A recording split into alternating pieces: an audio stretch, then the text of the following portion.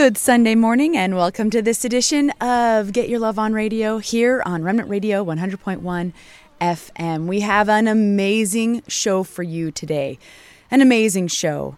And happy Father's Day to all those incredible fathers out there and all those incredible father figures. Whether you're the biological father or not is irrelevant. God honors you as the head of that household, and we are going to be honoring God Almighty today for the next 2 hours and through the rest of the day. We're here every Sunday from 9 to 11 a.m. to feed your soul, to bless your soul. And this show is dedicated to the family of faith around the globe. And the reality is, my friends, a lot of people talk about God and try to understand Him. But the only way to do that, the only way to actually know God Almighty is through the Word of God. Knowing His Word. And when we know God, when we know our Word, no matter what life throws at us, it doesn't matter what it looks like, we'll be able to understand these situations and circumstances from God's perspective. And God is the creator of all eternity. He is the creator of all things. He knows exactly what He needs to get out of every situation in order to make it profitable for each one of our souls and to make it matter for each one of our lives. So today's show is we have a very, very personal story and very extraordinary real life account of the magnitude of God's work. It's the largeness of His ways and how extremely dire circumstances can actually be seen as a blessing. As we pray, as we seek God, as we give our all to Him, He gives His all to us. God's promises are true. Let's get into the Word. Proverbs 10 verse 22 is an incredible scripture. It says, "The blessing of the Lord, it maketh rich, and He addeth no sorrow with it." Now, if you were just to read that and just kind of take it on face value, you'd think, wow, serving the Lord means I've got a big bank account and I'm never sad.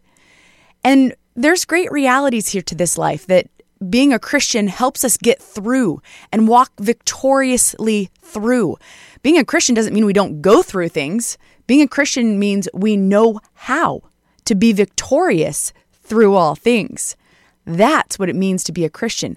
And so when we say when it says in Proverbs 10:22, "The blessing of the Lord, it maketh rich, and He addeth no sorrow with it." Let's dive into what those words mean to understand what the word actually means and what God is actually saying to our soul here. So the Hebrew meaning of the word blessing, it means prosperity. Certainly, God wants us to prosper physically, financially, and spiritually. And actually, prospering spiritually is the most important thing. And when we prosper spiritually, it makes the rest of that equation, the financial prosperity and the physical prosperity, happen as well. So the meaning of blessing is prosperity. It means liberal. It means pool, a massive abundance that you can just swim in. Present. It's a gift. That's what a blessing is. Interestingly enough, the root word of the word blessing is to kneel, to bless God as an act of adoration. It's a blessing of God. It's a gift from God to actually be brought to our knees so we can fully adore Him. To be humbled so we can fully appreciate Him. I mentioned it is Father's Day, and oftentimes when we're children, there's no way to appreciate what our fathers do for us. There's no way to appreciate what our incredible parents or those wonderful parental figures in our life actually laid down for us to be able to understand. But as we get older and we get experiences of our own and we recognize, wow, this is a real challenge, or wow, that is a real challenge, and my parents just walked through it, or my dad just helped me through this. As we gain that experience, we learn to adore them and appreciate them more. Well, that's a gift. And God gives us gifts. He gives us blessings to help us understand how to kneel before Him and adore Him, how to truly recognize Jesus Christ of Nazareth's sacrifice, how to truly know how to live in His full victory. That's a blessing from God, to be able to kneel before Him and adore Him, appreciate Him, understand Him even more. That is a blessing. So the blessings of the Lord, yes, it maketh rich. Well, what does that word rich mean? It has nothing to do with a bank account.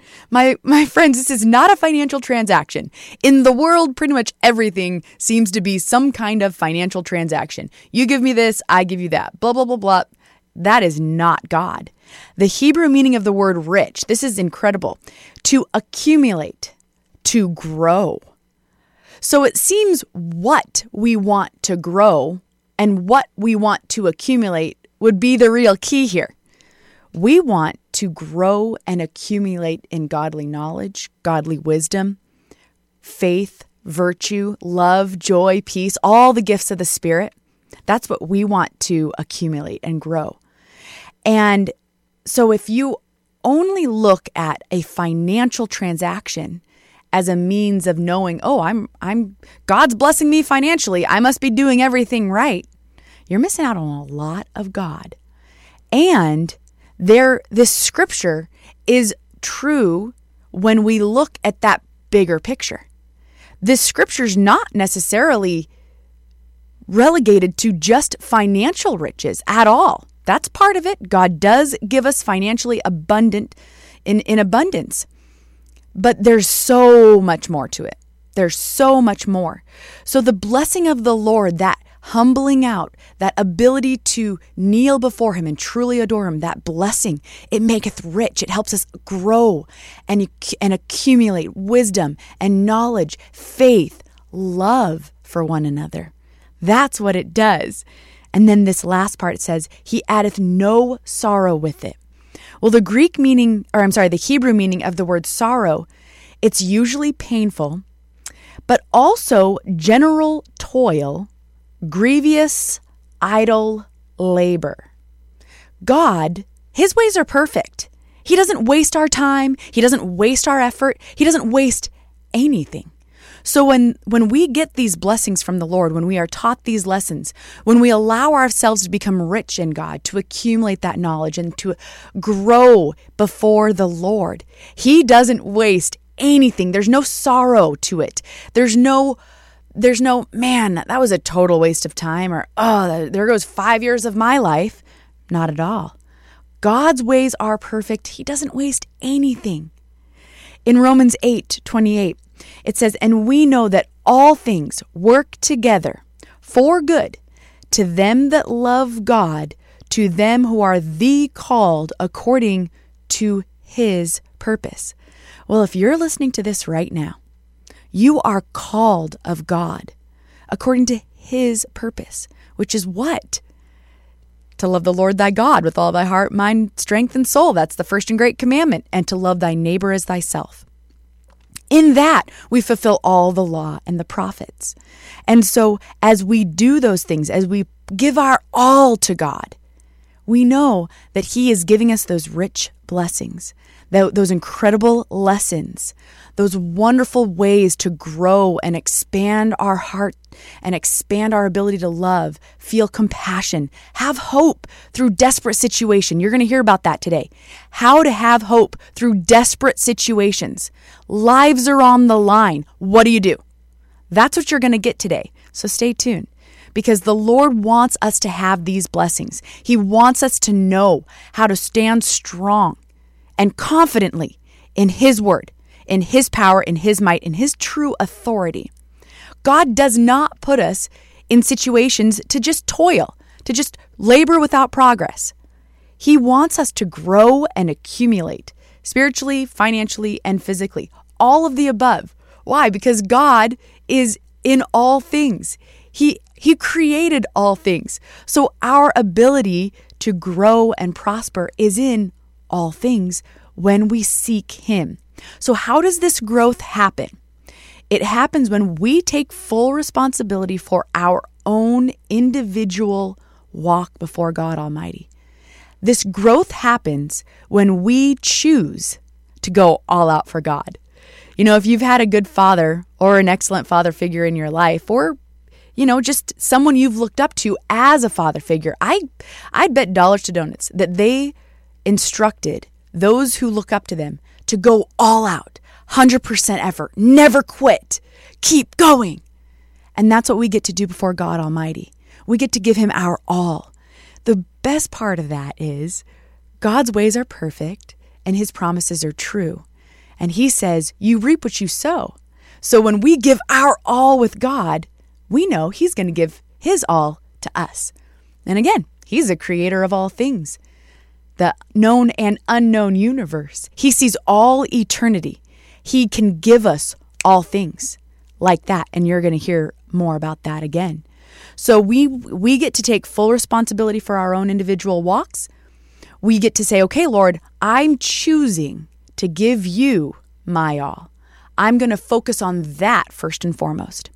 In Jude 1, verse 20, it says, but ye, beloved, building up yourselves on your most holy faith, praying in the Holy Ghost. Such a good key here.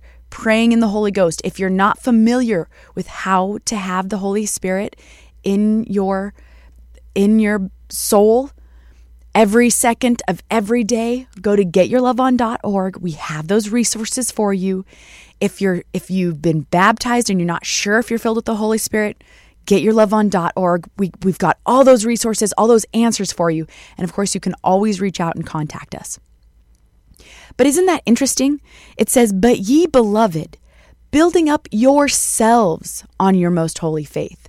This is a very personal walk. It's very individual. You get to talk to your God, God Almighty, the same God that created the Grand Canyon, the same God that put all those beautiful fish and life in the ocean and on land. He's your God. And we get to build ourselves up in our most holy faith. How? Praying in the Holy Ghost. That's a real key there. There's a very particular reason that scripture is worded exactly how it is. So again, if some of that's not familiar to you, go to getyourloveon.org. We have those answers available for you. And it's always free. It'll never cost a dime, and we'll never try to reach out to drag for money or anything like that. It's always free. This is Jude 1, verse 21. It says, keep yourselves in the love of God. Isn't that wonderful? There's so many things pulling us in 1,000 different directions in this life. Work, school, jobs, other people that maybe don't have the best of intentions for our lives, that aren't godly. They're still yanking on us and pulling us in 100 different directions. It's our responsibility to keep ourselves in the love of God. The good news is he's eternity big. So as we seek him, we will keep ourselves in the love of God. As we say, just bless him and say, Lord, I love you so much. Thanks for this breath this morning. We will be keeping ourselves in the love of God. It says, looking for the mercy of our Lord Jesus Christ unto eternal life. What is that mercy? Now we know that Jesus Christ gives us eternal life, and that is extraordinarily merciful. And you'll hear more today too about the incredible precision of God and the incredible mercies of God. A large part of that mercy also, while we're in this life and going through things and dealing with the realities of this life, a large part of that mercy is Christ's overcoming power. So Christ is victorious. When we have the Holy Spirit, we are victorious because we have Christ within, our hope of glory. All of his victory, all of his power, all of his strength, all of his authority is tucked within us. That's what it is to build yourself up in your most holy faith. It's to build up that Holy Spirit in you. It's to allow Christ's victory to well up in you and to be propelled through your own life. And that mercy is Christ's overcoming power. So it doesn't matter what it looks like. It doesn't matter how devastating the circumstances are. Christ says this in John 16:33. These things have I spoken unto you, that you might have peace. God Almighty wants our souls to be at peace. So the things that Christ speaks to us, the instruction he gives us, those blessings that make us rich, they add no sorrow because they give us that peace. They add no sorrow because our souls know God is doing something great. And we can be patient. We can be long-suffering. We can allow God to do great things in our life because we understand and because we have peace in our souls.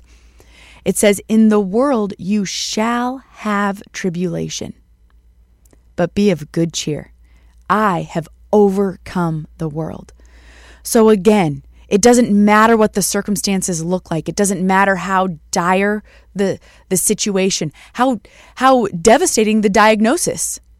Stage 4, stage terminal cancer, that doesn't matter. God doesn't look at that. God doesn't care. Have you been told that you have a genetic condition that you're never going to be healed from? God doesn't care.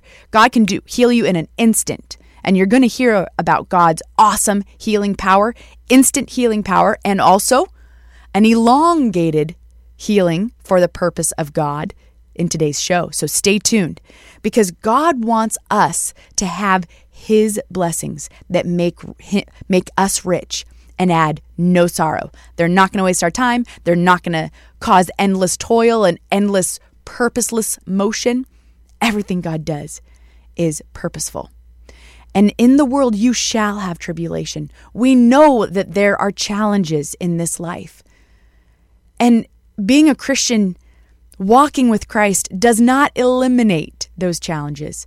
But what it does is give us an understanding and gives us joy to rely on God's purpose through those challenges. And trust God for a perfect healing. Trust God for his perfect work. And trust him in all of it. That's what it does. Why do we know that? Because we know that Christ overcame the world, like he said. So we get to be of good cheer when we're walking in Christ, when we're walking in the Holy Spirit, when we're building ourselves up in the most holy faith. We are indeed overcoming the world just like Christ did. And we will, yes, be of very good cheer no matter what the circumstances look like to the outside. We can rely on God and his understanding to guide our heart, to guide our soul, and to guide our mind, to be very circumspect and be very focused on what the Lord has to say. So the question is, can you be of good cheer through tribulation? I was speaking with a beautiful soul yesterday who said that she lost her son and she didn't think there was pain more unbearable than that. And shortly thereafter, 2 years later, she lost her husband as well. And she just said, I didn't know that God, I just gave up because I figured there is no God. But through God's graciousness and through that healing balm over time, she said, no, I know that all those things happen for a reason. And now I can say that I love God and that those things happen for a reason. And that's that blessing of God that maketh so rich that it doesn't matter what we go through. We know who God is and we have that understanding. And he addeth no sorrow. There's no pointlessness to it. There's no emptiness to it. There's always purpose behind what God's doing. So here we have an incredible testimony. Now, you know our wonderful friend Trish, she's ministered here on this show many, many times. You heard her last week offering a 4-part series, and last week was the 4th of those 4 parts on God's bigger picture. She's an incredible minister. And her husband and her recently encountered a devastating set of circumstances, and she's going to go into those details. But what I'd like you to do is listen. Listen for her good cheer. It's incredible. It's incredible. And just tune your ear to how she's allowed God to work through this set of dire circumstances and potentially life-changing circumstances. Listen for how she seeks God's mind and his understanding, not her own. And how can she do this? Well, it's because she's all out for God, and so is her husband. They were both taught by the by the fivefold ministry, a true fivefold ministry, and taught so well that no matter the circumstance, they stand on the rock, Christ Jesus. And with God's great help, His great anointing, His great miraculous healing power, and great wondrous ways, Trish and her husband, they stand on God Almighty. And that's why, as she's recounting these very recent, very devastating circumstances, she can be of good cheer and help us all understand how to do the same in our own lives. So here is our wonderful friend, Trish. This message is called Cry Out.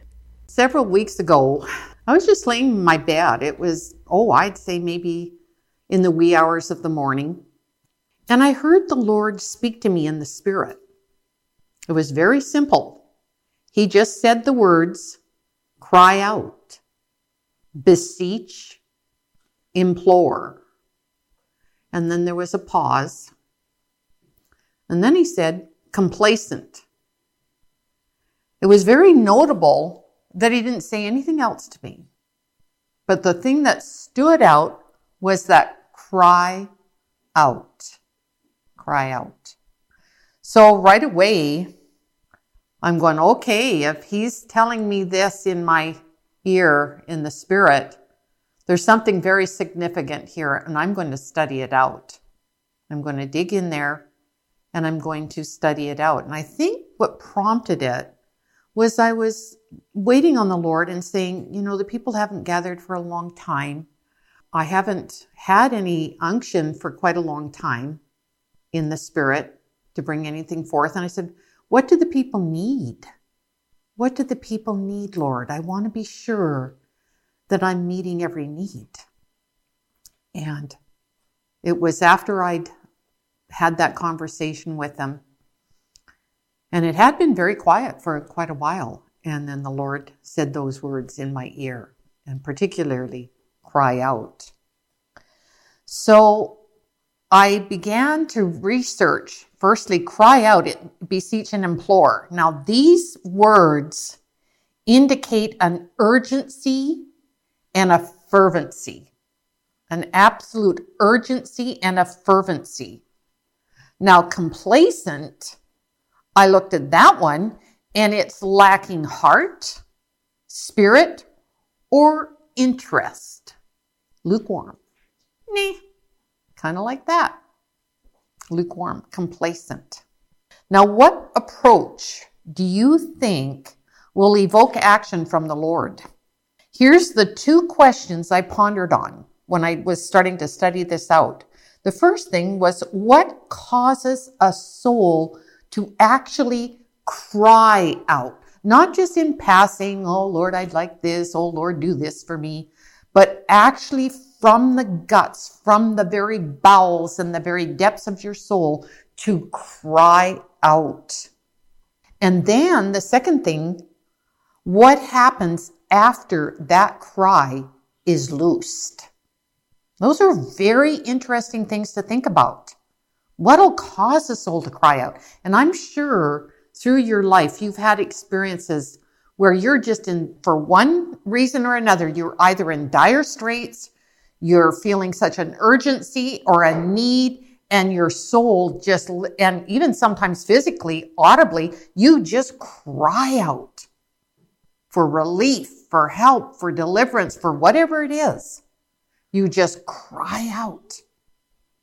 And when you think upon that, what condition had to get to in order to get to that point where you would literally cry out? It's very powerful action that takes place. It's a very powerful dynamic. And over in James 5, it says, the effectual fervent prayer of a righteous man availeth much. And I'm going, okay. Now there's some very key words. You could just be complacent and just read it. The effectual fervent prayer. Okay. Or you can stop. You can get serious with the Lord. Take your time with Him and really study what He's actually giving you in His Word. He's giving you something very precious. He is actually giving you life eternal. He's actually giving you the keys to be able to survive on the face of this earth. He's actually giving you the greatest gift any could ever give. He's giving it to you through his word. So effectual, that's one of those key words. Effectual, it means effective, targeted prayer. Now, in order to have effective, targeted prayer, you have to really look at a situation. You really have to pray over a situation, and you have to have your discernment sharp. Because then you're not going to just do a surface prayer. Oh, Lord, take care of it. No, you're going to go right in there, right to the very heart of what God needs to take care of. That's what makes it effective. That targeted prayer. That effectual prayer. Fervent. Wow. Fervent. All right, let's take a look at some of the meanings of fervent. Blazing, burning, charged, demonstrative, emotional, feverish, fiery, flaming, glowing, hot-blooded, impassioned, intense, passionate, red-hot, superheated, torrid, vehement. That sounds like that's a pretty intense state to be in. Now that effectual, you're hitting the mark, and that fervency, it is hot. It is passionate. It is intense. Again, there's the motion of it, but there's still another qualifier. See, because you can teach people, pray passionately, pray fervently, but what prayer is God going to hear? This next word qualifies whose prayer is actually going to get through. A righteous man.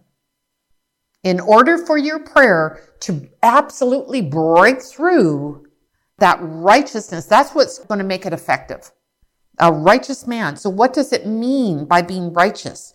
Doing what is right and pleasing in God's eyes. Not in your own eyes, in God's eyes.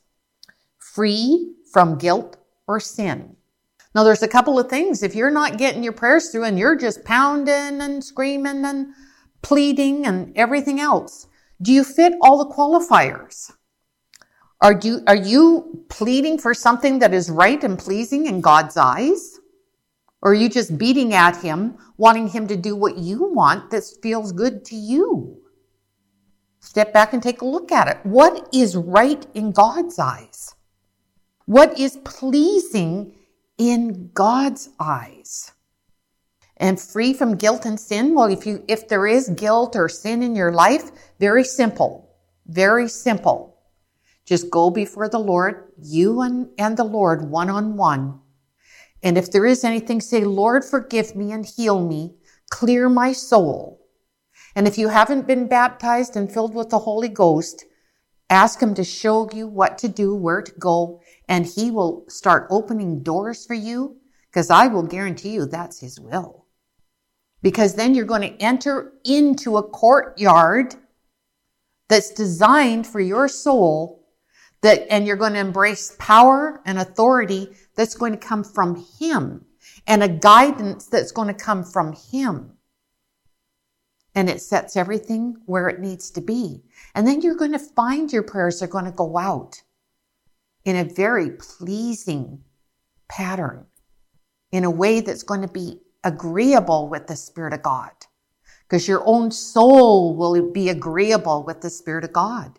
There is an answer for every soul. Just take those steps that need to be taken. Reach out to God in the way that he designed for you to reach out to him.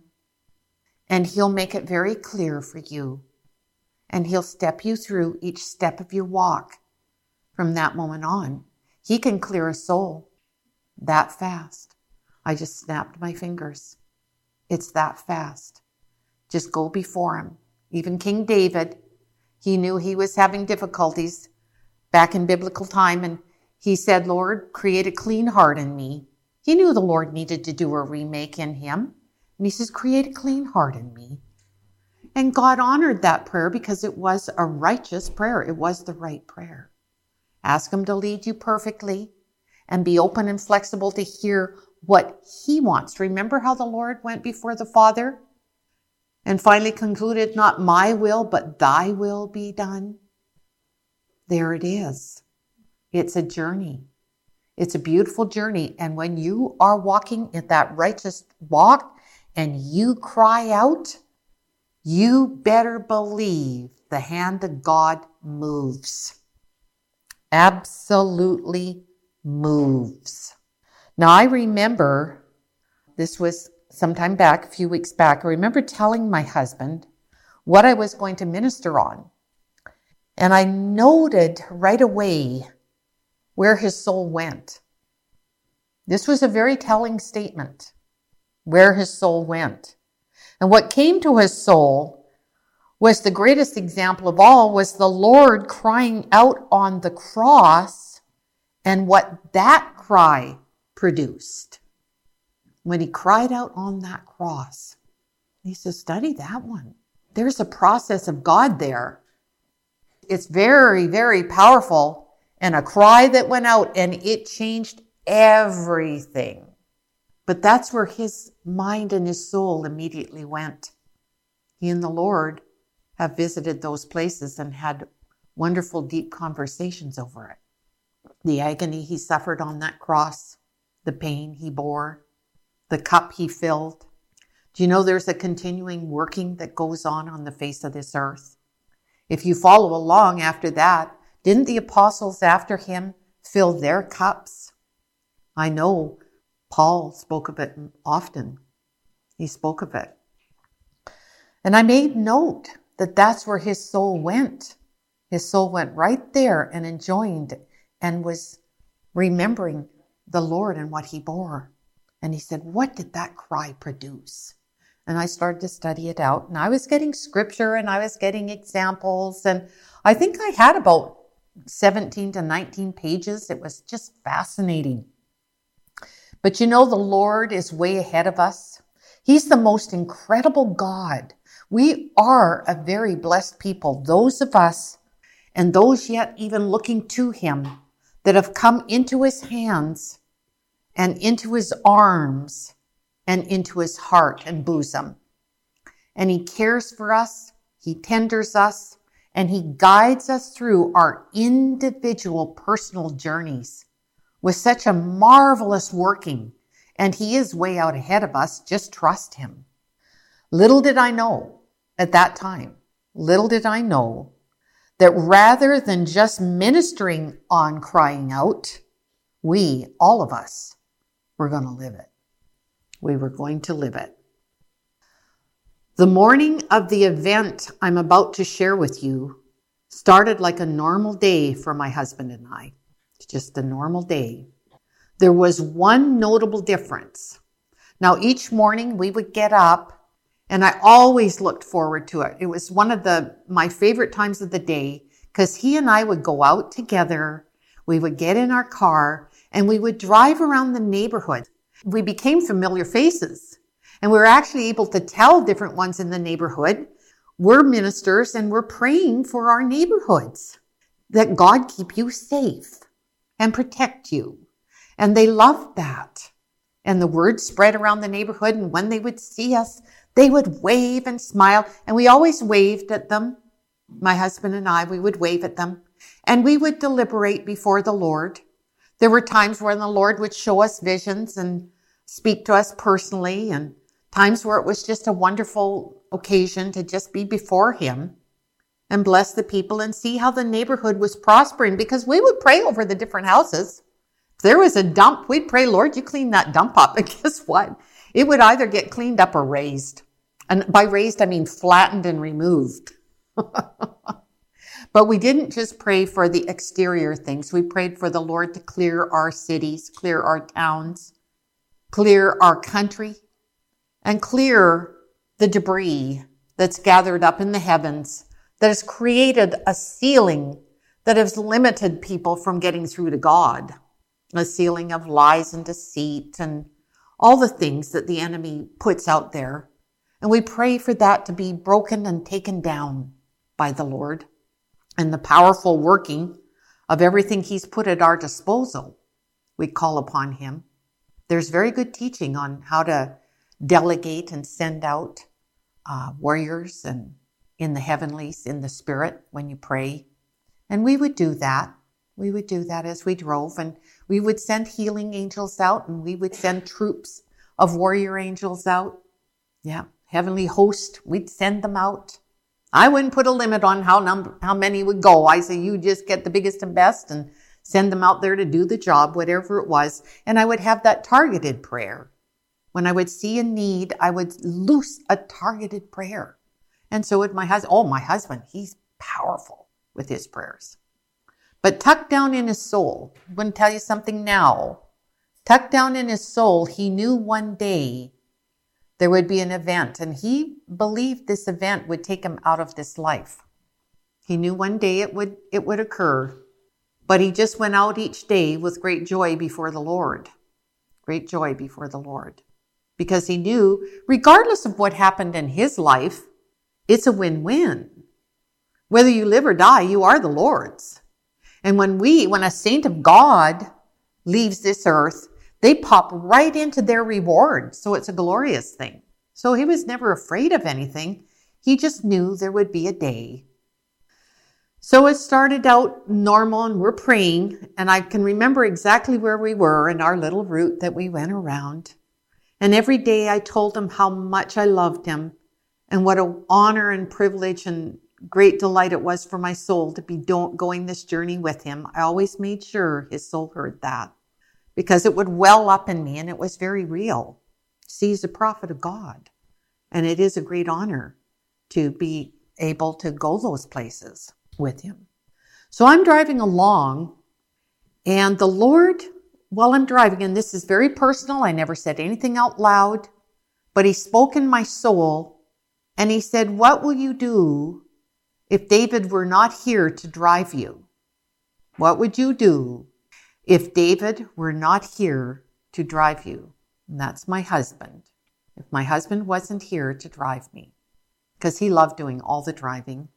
I usually have others do the driving for me because I'm getting up, and I just know it's a wisdom to have someone drive for me. And I got to feel it. He let me feel it. He let me sit there and feel what it would feel like to not have him there in the car with me. And I got to think about, okay, how would I adjust my life? How would I adjust my routine? And it just lingered for quite a while. I got to feel it and think about it and ponder on it, but I didn't over linger on it to the point where it would grieve me or anything like that. It was just a reality, and the Lord was posing it to me. And I took a look at it because I knew at some point down the road, either one or the other of us is going to leave off this life, and we would continue on. Whichever would remain would continue on. That's the nature of this earth and these earthen vessels. And we're up in age. So, I pondered on that, and I held it in my heart. I never shared it. I just held it in my heart. So later that day, again, this is our routine. Later that day, my husband went out on his motorcycle for his afternoon prayer ride. He likes to go out. He's ridden motorcycles for 60 years. He started when he was 10 years old. That's when he started riding motorcycles. It was second nature to him, and he loved getting out there. And he and the Lord would talk and pray and visit, and he just enjoyed going out there in that fresh air. So I gave him my love and sent him on his way. And I went out with a prayer partner of mine so I could rehearse the scriptures I had on crying out. So I was actually rehearsing the scriptures that I'd had all these pages and pages, and I was going to put them in order and sort them out and see how it flowed. And having that audience and just getting out and talking to the Lord while I'm rehearsing it. And it was during that time, while we were out riding around, I received the text from my husband's phone. And this is what the text said. On the way to the hospital, check your voicemail for an update. Bam! That hit. Then the second text came in, I'm okay. I knew from that text that he'd been in a substantial accident. Otherwise, he would never let anyone transport him to a hospital. My husband is a prophet of God and has ministered to and secured many souls through his walk with the Lord. The love and gratitude they feel for him is very great. I immediately called upon their prayers to cry out for this beautiful man of God. It hit me. I knew there was it went through my soul. But I didn't race ahead. I didn't let it take me and run with me. I stayed on point with God, and I knew I had to get the prayers and that cry going out because God needed that cry going out. And trust me, it was critical. We are the Lord's, and we are here for his use and his purposes.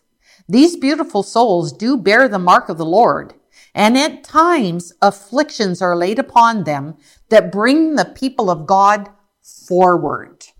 In 1 Thessalonians 3:3, the scripture says that no man should be moved by these afflictions, for yourselves know that we are appointed thereunto.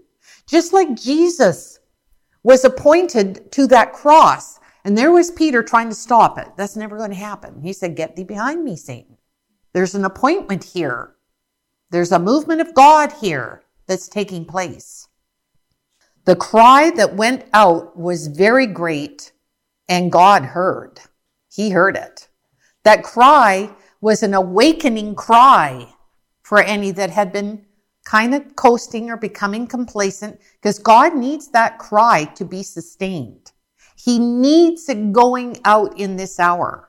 He needs it going out while you're on the face of this earth. When you're facing anything that's opposing the working and purpose and spirit of God, that cry needs to go out. So there was a great cry that was loosed.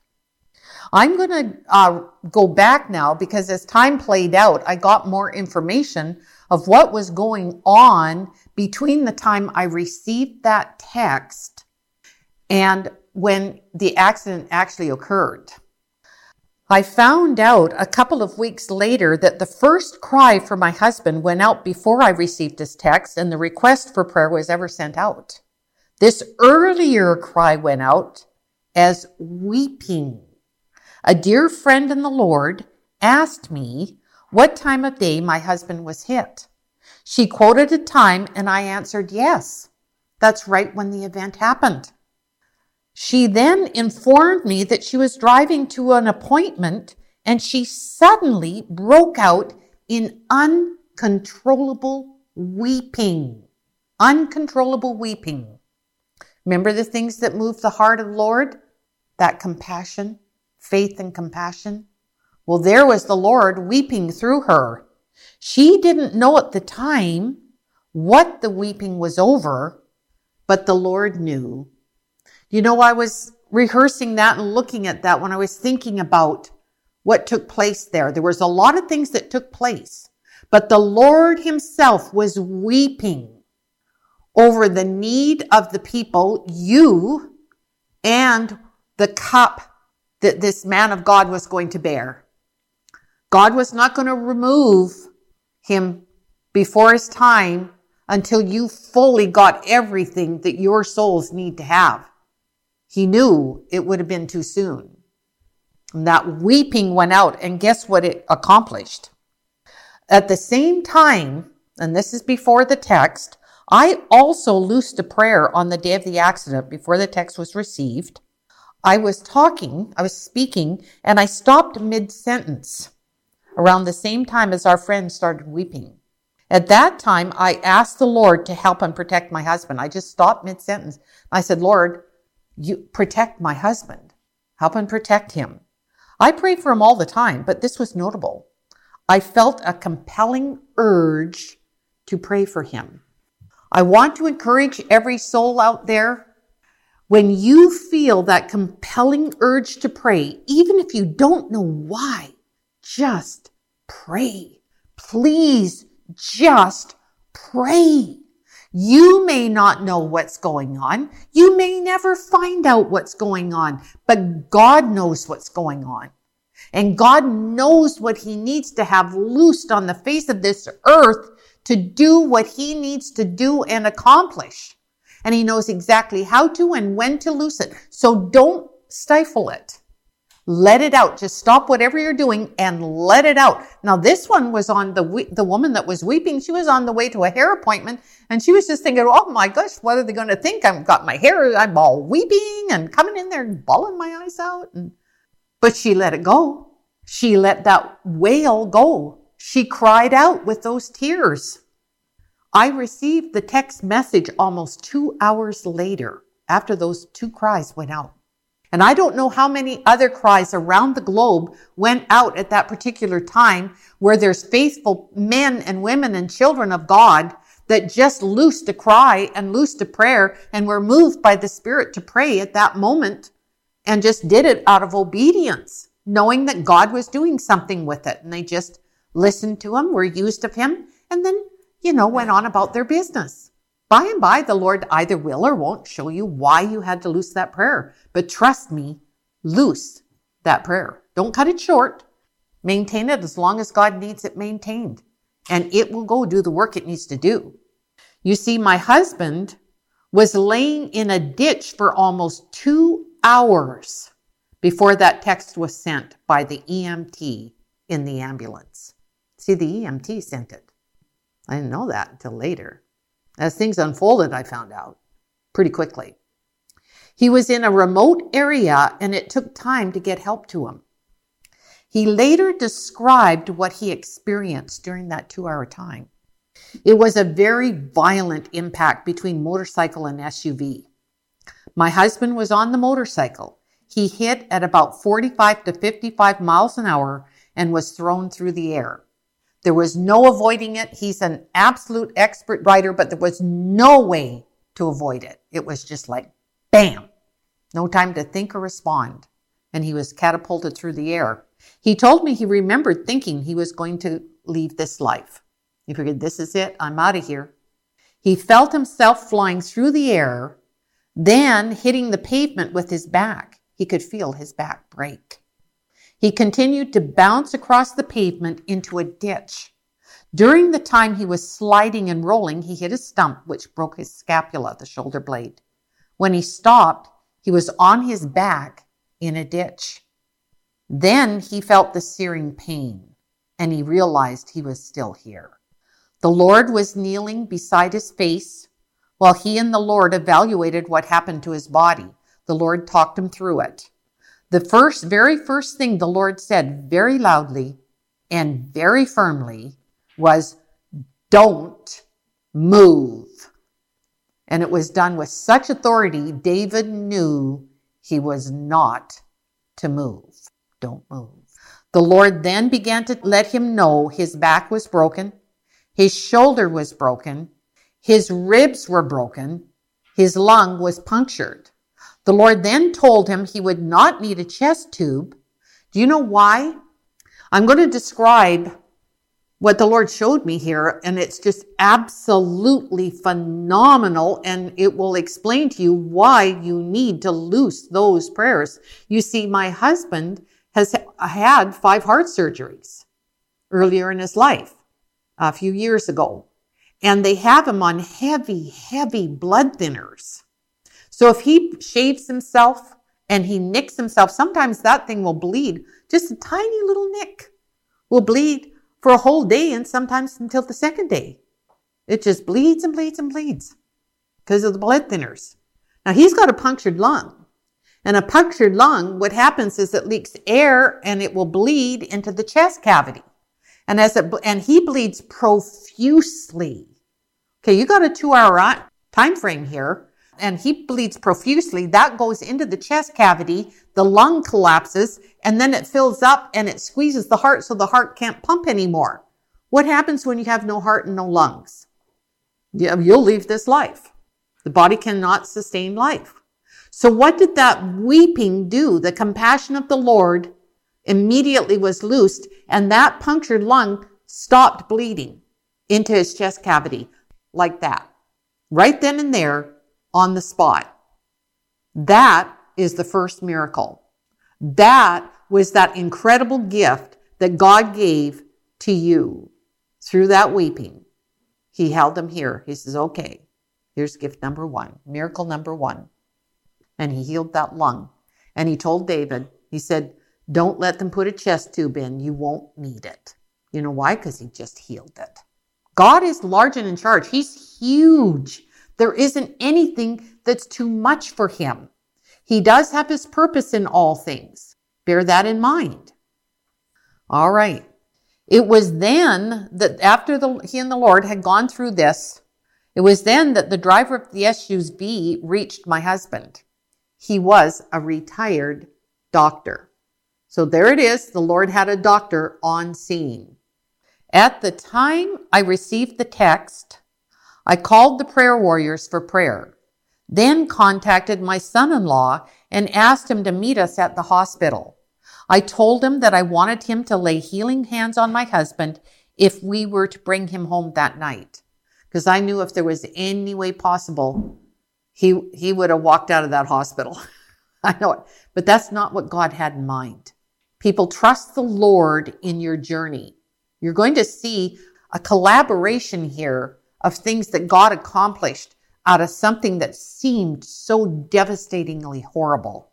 And yet God is accomplishing things here. Here is that first miracle. All right, so I asked him to meet me there. And I told him I wanted him to lay those healing hands on my husband if we were to bring him home that night. My son-in-law has a proven testimony of miraculous healings through the glorious anointing of God. He learned through great suffering and affliction how to cry out for his own soul, for his own healing. He was afflicted with a condition that was incurable for a long period of time until he absolutely reached the end of himself.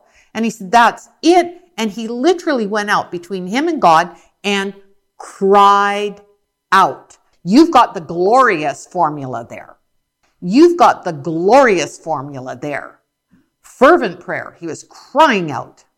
Impassioned, targeted prayer. He knew exactly what he needed healing. And he was a righteous man. He is a righteous man. He fulfilled the criteria. And once that cry went out, bam, he got his healing. And he had to continue to stand fast on that healing because he knew he broke through with God.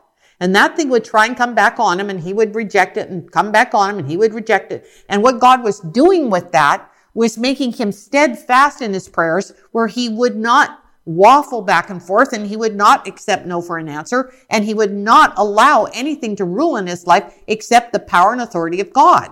That's what I mean. He's got a proven record. He went on from there to take that healing power and heal others of incurable conditions because he knew how to cry out and not take any other answer than the absolute victory that we've been promised by God. And he got his muscles exercised and very strong. Do you know that that's what God is doing right now? He is taking a whole group of people here and teaching them how to cry out. And those of you that hear this message, you're getting the formula and the understanding from God as to how to cry out. And not be surprised when you're pressed into those situations where you do have to cry out. Just say, okay, God's going to do something here. Don't think it's odd. Just stick with him. Watch and see what he accomplishes with every single thing that he does in your life. It gets better. All right. So here he is. He's at the hospital. He immediately now he was at work during this time. This was in the middle of the day. Well, I'll get over there when I finish my shift. Are you kidding me? This is a man of God. The shift comes secondary. The natural job is secondary. He immediately left that place of work and went straight to where the work of God was. That's his number one employer. If you can remember that, God comes first. The work of God comes first. Number one. You don't just kind of fit God in when it's convenient. Someone you love might die. I'm going to put it that frankly. You go where you need to be, either spiritually or physically. Either way, dead is dead. If you're spiritually dead, you're dead. You're eternally dead. Now I'm talking about when you need to go and do something for the Lord. You need to be fervent, you need to be obedient, and you need to be instant. And he instantly left his job and went straight, headed towards the hospital. We were headed towards the hospital. He was headed towards the hospital. All right. He met us at the hospital. This was the beginning of a very powerful story that was unfolding before me. When we reached the hospital, right after my husband arrived, and they were loading the empty gurney back into the ambulance. Again, it makes your gut roll.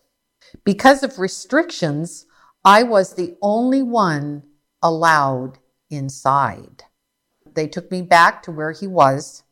My husband was flat on his back, unable to move. He couldn't turn his head to look at me. He just lay motionless. He was awake and able to talk. He never lost consciousness. He was alert and aware. In great shock, but he was aware. So I was sitting in the room. They had him hooked up, and I've been through a few surgeries with him, and I know how to read the monitors.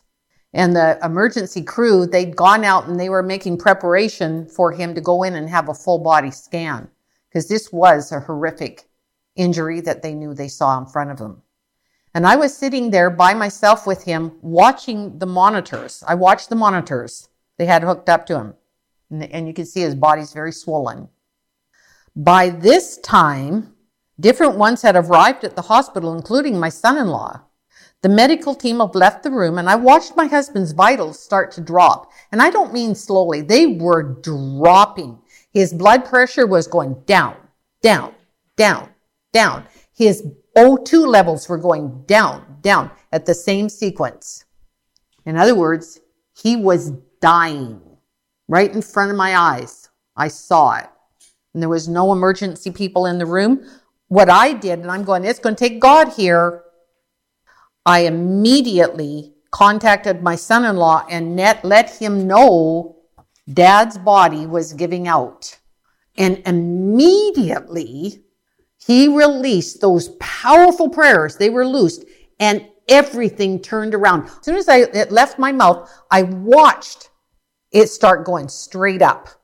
Came straight up and came to a normal level, a good level, a life-sustaining level right away. His vitals instantly began to stabilize without any medical intervention. The prayer of God, the power of God loosed that fervent prayer of a righteous man. It availed, it brought life, sustaining life. And to this day, his blood pressure is level. It's better than it's ever been. Those prayers are that powerful. The prayers that God, the power that you have in you when you loose those prayers is powerful. It's magnificent. And it's in action today on the earth. Incredible miracle. And I stood there and watched it. His mouth was filled with blood and his lip was bleeding because of a malaligned tooth had pierced through his lip. I was certain, looking at him, he was going to have a substantial scar. Little did I know then that God was going to heal that too. Every medical professional, including our own physician, and our own physician was allowed in the hospital. When he heard what happened, he immediately came to my husband's bedside. Immediately. And he was right there and got to see everything and be there to just monitor. He's seen David through many, many times. He himself has had to cry out when David has his initial heart attack. He was instrumental he's full of the Holy Ghost, and he has that power of God surging through his body. And he loosed it at that time and cried out. I actually saw him do it and literally brought my husband back to life over that heart attack. He has that same healing power, as do you believing people of God that are filled with that infilling of the Holy Ghost. Do you think your cry has evoked anything? Yes. It's incredible, but we're just starting on the journey.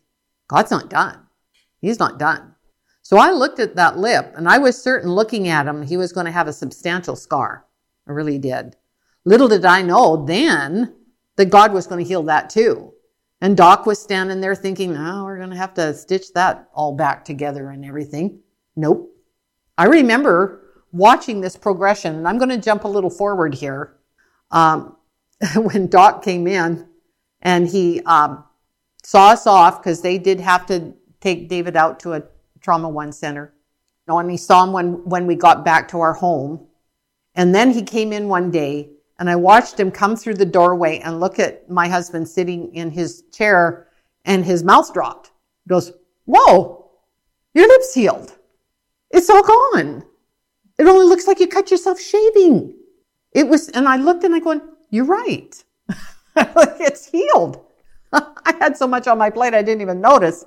But God instantly, he's a very wonderful, beautiful Lord and Savior, and he will keep you encouraged and let you know, I am here. I am still doing things. Trust me. So he just threw that one in there for us to show us that he could instantly heal just anything he wants.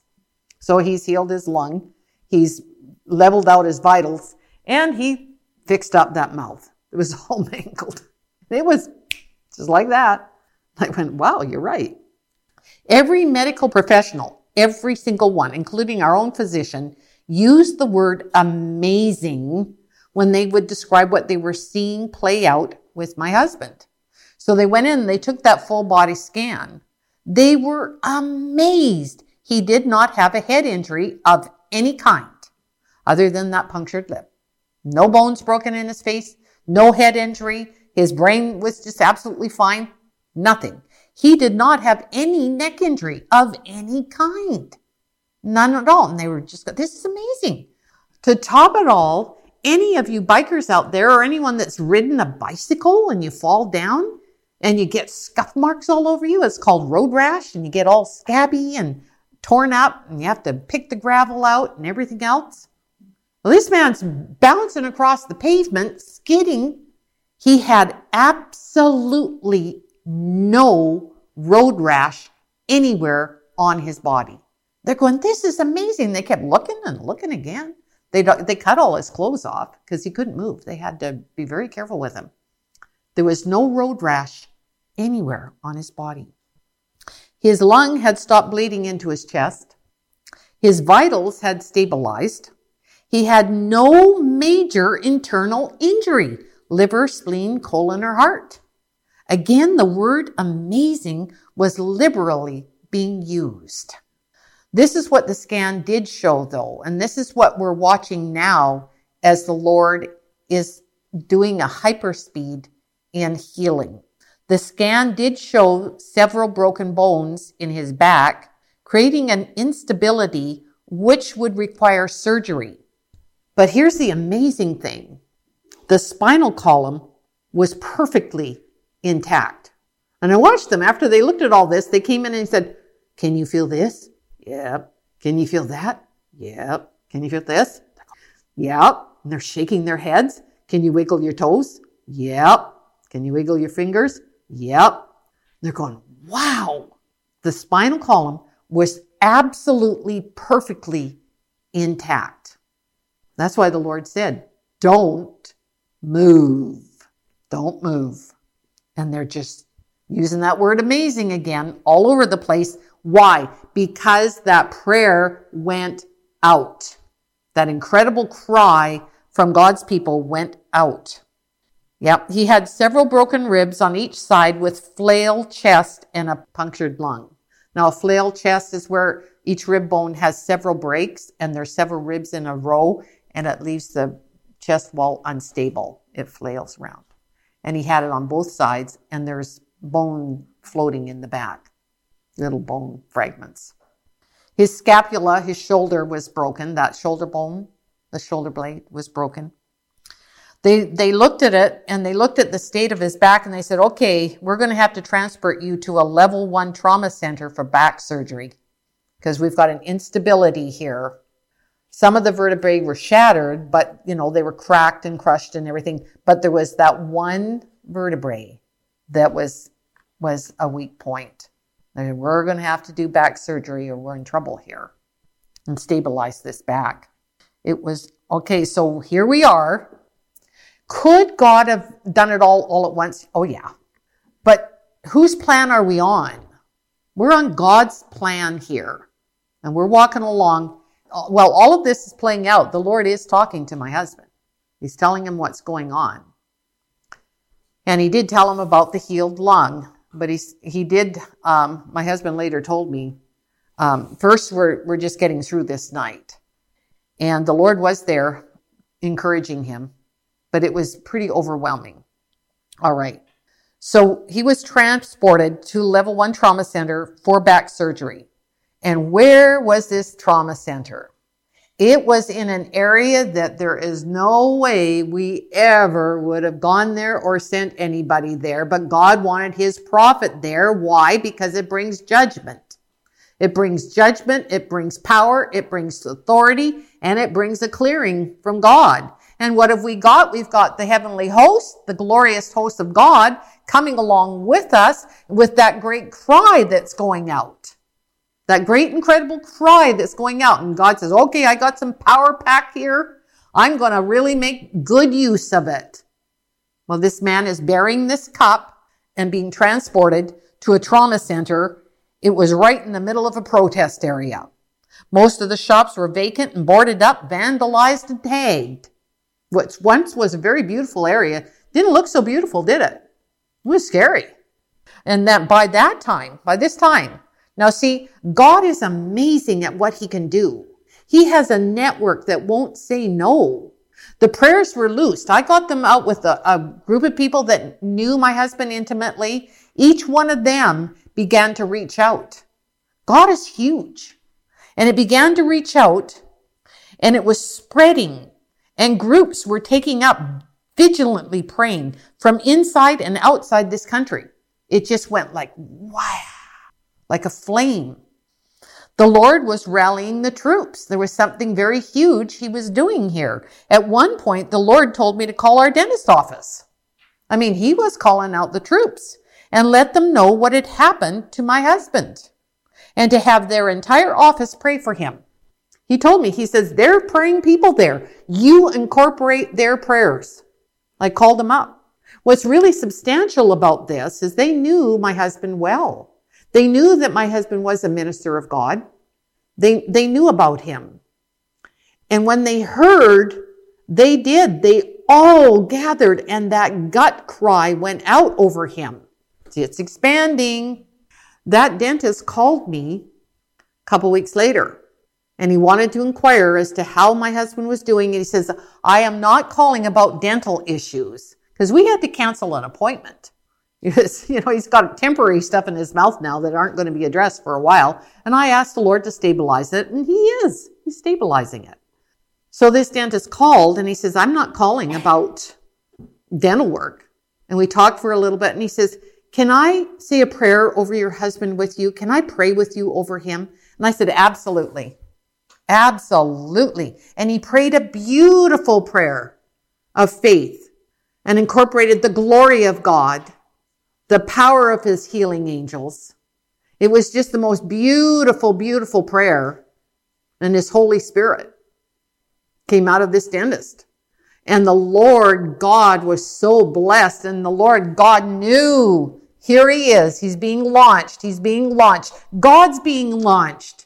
A cry is being launched. A cry is going out. And as you're part of this cry now, thank you, Lord. And his heart was entreating the Lord for people that he could minister to. And we got our prayers and agreements out over that. They're out there, people. They're out there in our neighborhoods. They're out there across the land. They're out there across this globe. And they're waiting for that glorious enjoining with the Spirit of God. Stay very large, very, very, very large in your heart. Stay very large in your lives, watching for that beautiful soul that's out there, that's waiting for the Lord to enjoin with them and them with him and you. It's a beautiful thing. So and they immediately took up different ones throughout the group, began calling their groups. I mean, they're calling all over the country, getting them prayer, sending prayer cloths, getting huge groups praying. Becky Dvorak, thank you for praying. I mean, the call went out everywhere. There's a beautiful gentleman up in Sylvan Lake, Canada that's praying. Beautiful, beautiful souls with groups of people that are joining in with the cry that's been loosed. It's huge. Yep. We've got baristas. We've got chiropractors. I had a chiropractor weep and fall into my arms over him. And the blessing of the Lord poured out into the man's soul. And I'm sure like he'd never heard or felt before. But I had my hands on him and poured that Holy Ghost and that great anointing upon him. And we'll see what God will do from there. Bank tellers and their associates. The list goes on and on and on. And it just spreads and spreads and spreads. And the cry goes out. Yeah. While we were there, okay, now why did God need this cry? Why did he need such a huge cry going out? Well, while we were there, a protest was scheduled to take place on the street outside our hotel. It was a long distance to get to this level 1 trauma center, and I couldn't travel back and forth. I had to stay right with my husband. So we got a room, and if I could, I'm going to keep talking, but could the group that was there, you, Carl, Jeannie, different ones, where's Jamie? Come on up front. I want you to see what the crew that was there. And you two, come on up. This was not a one-man job taking care of all of this. How incredible it is when you have believing people of God that love you and rally together. Those of you that are alone out there, reach out to the Lord, get a hold of him, and know that there's a group in the Spirit that won't say no. You're never alone when you're with the Lord. He's always there for you in one form or another. But they immediately gathered. They gathered together, a husband and wife team that were over in the local area. They did the research. They found a hotel close to the hospital while I'm in the ambulance being transported. Do you see how the body of Christ works together? When you have a true body of Christ, when you've got that true fivefold ministry, any of you that are alone, ask the Lord to bring you to a true fivefold ministry, where they care for one another, where they take care of each other, where they immediately drop everything and come to the rallying call. Jason, come on up here too. Going around that prayer. Dwayne, come on up here too. Yeah. Look at the team it took to orchestrate all of this. Yeah. This incredible team. You're at the hospital, weren't you? Outside praying. Instantly responded. Instantly came running to the cry. Yes, it does exist on the face of this earth. When you've been fed from God and taught by God, and when he's shown his love to you, there isn't anything you wouldn't do for him or for each other, because it's founded and based and moved by love. So there we are. They secured the room. This one here followed the ambulance behind me, because otherwise I stayed in the ambulance with my husband, held on to him and prayed over him. I'll tell you what took place in that ambulance ride. But she drove right behind, not a whip behind us, and followed me all the way there so that she could pick me up and take me wherever I needed to go after I was done with my husband. And they were waiting for her, ready to show her where the hotel is, got us all checked in before I didn't have to lift a finger. The mechanism of the body of the Lord kicked into gear while the entire cry was going out that made a way for everything that they did. That cry anointed every single help. Every single help. Every single one. This man's been critical, and he was right there at the hospital, outside there, joining in with that prayer. This man here was out there. He loosed those prayers that leveled out his vitals. It was loosed. This man here was scheduled to fly up into the area to get married. His plane was diverted 3 times, and guess where it was diverted to?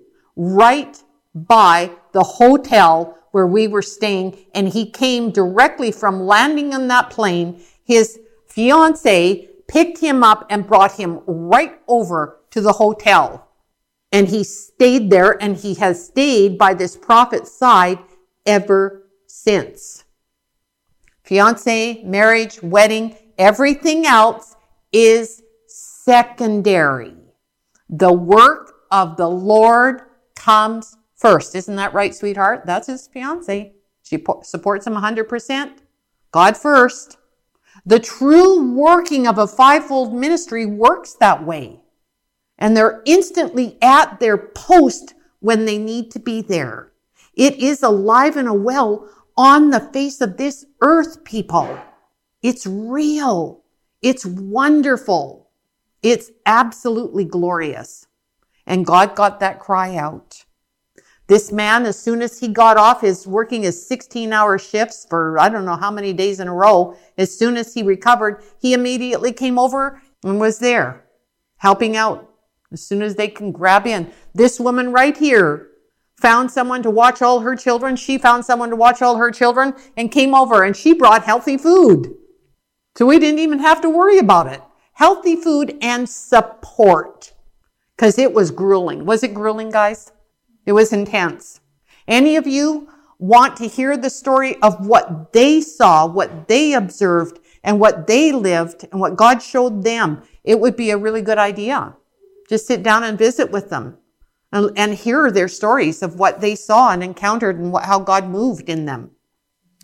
All right, so here's the team. It took a team. It takes a team. It takes a body of people to accomplish everything that God has to do till the end of when he's finished all of this. That's why it's the body of Christ.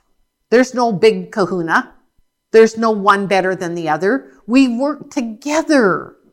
Head and toes, fingers and nose, all of it. Each one has a perfect place and a perfect working. You can sit down now. Thank you so much. I wanted you to see how many people it took, and that was just the initial, besides everything that was spreading around the globe. Spreading around the globe, those incredible prayers around the globe that are going out and producing that great cry. Okay, so here we are, and they're in the room looking out the window going, oh my goodness. And while I'm in the hospital, now I could only go to the hospital during certain hours, and I was the only one allowed in. Nobody could take my place, and nobody could go in for me. And there were days where I stood out in a line for, how long was that? Maybe an hour and a half out in the streets. Out in the streets. Okay, and I had to stand out there. But these men, that's why they came. They came to be a bodyguard. I know one woman, she said, you know only one person can get in. And I said, yes, I know, dear. This is my bodyguard. And then she backed up. But I thanked her. I said, thank you for letting me know and for your concern. That was very kind. See, I was kind to her. I didn't want her feeling bad. But I let her know, yeah, I have a bodyguard. And we do. We got lots of bodyguards. I'm going to tell you more about that in a bit. So anyway, here we are. And I'm in there. And while I'm in there, they're calling for a protest. So I'm in the hospital. I had to be focused on taking care of my husband. And they're in the room cleaning not just that hotel out, I mean cleaning it out spiritually, but they had to clean out the city. And a protest started, and they immediately called the prayer group. And they said, okay, let's get the cry loosed. We have to shut down this protest. It was getting pretty nasty, wasn't it? The air just looked black. The streets were crawling, and you could hear them.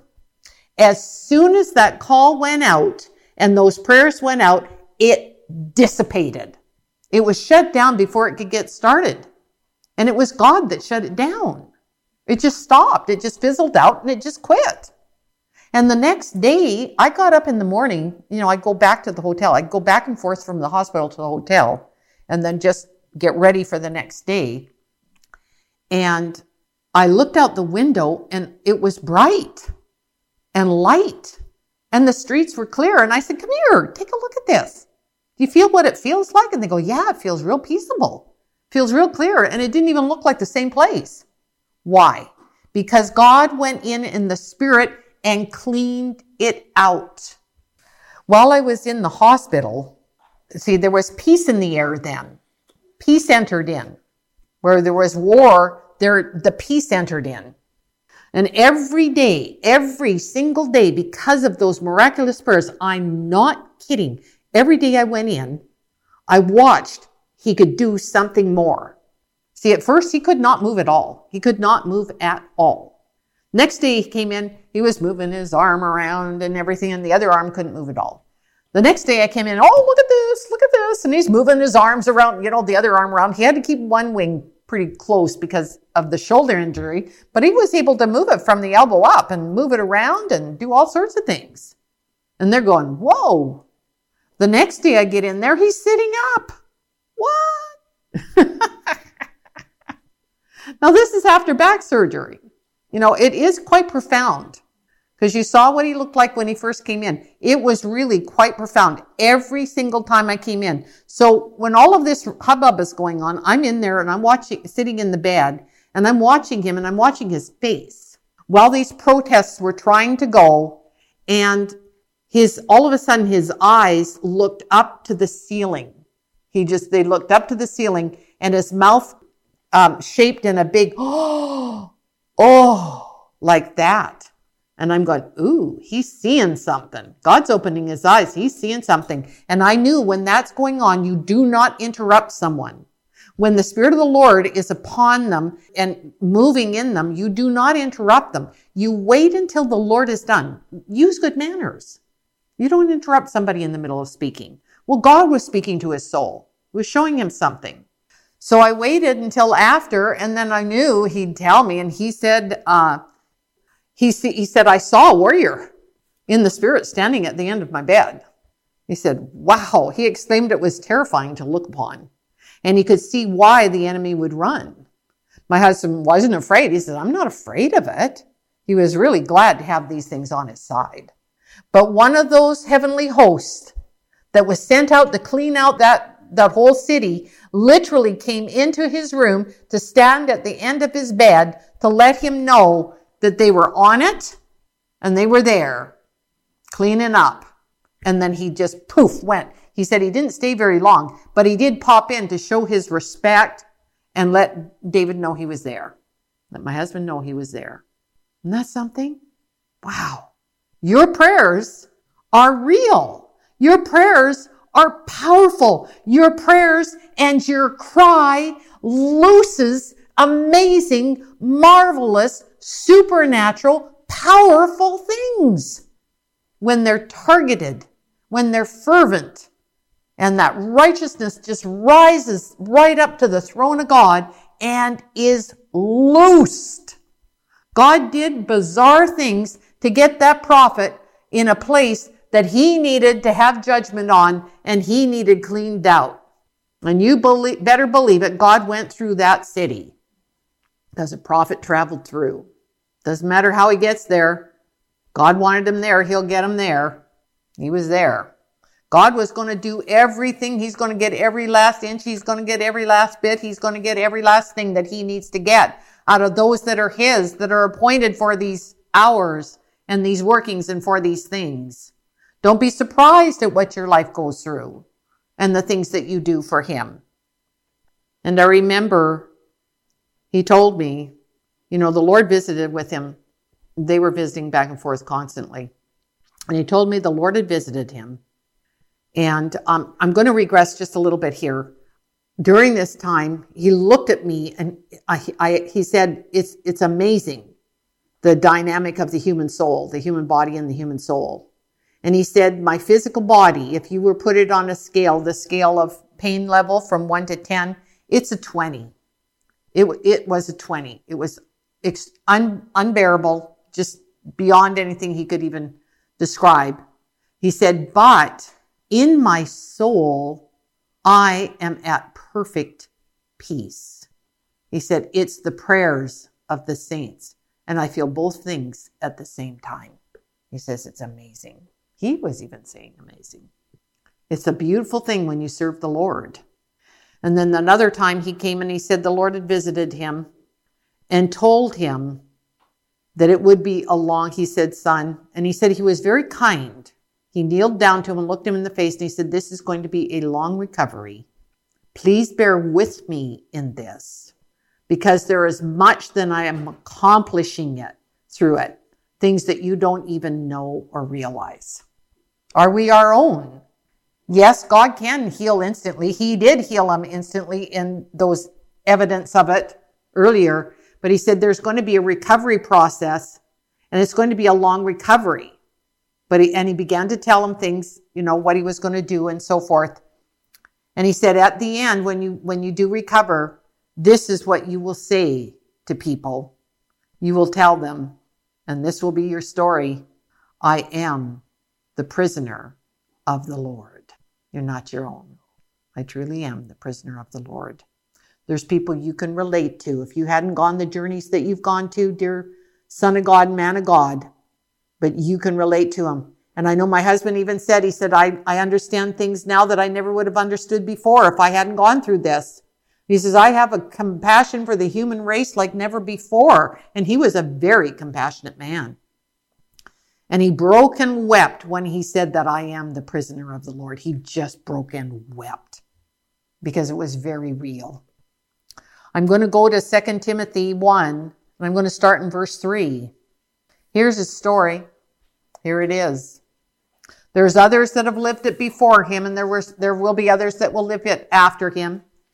I thank God, whom I serve from my forefathers with pure conscience, that without ceasing I have remembrance of thee in my prayers night and day.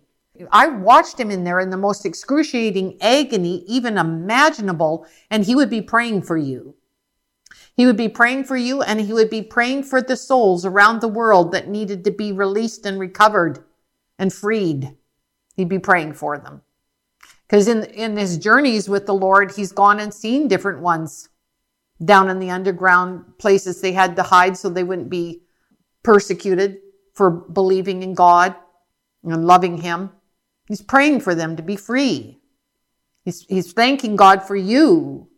He told me when he said, it's the prayers of the people, please tell them thank you. See, your prayers, when they continue steadfast, give him support and relief. They give him comfort. They lift him while he's bearing this cup. I'm going to go into that more.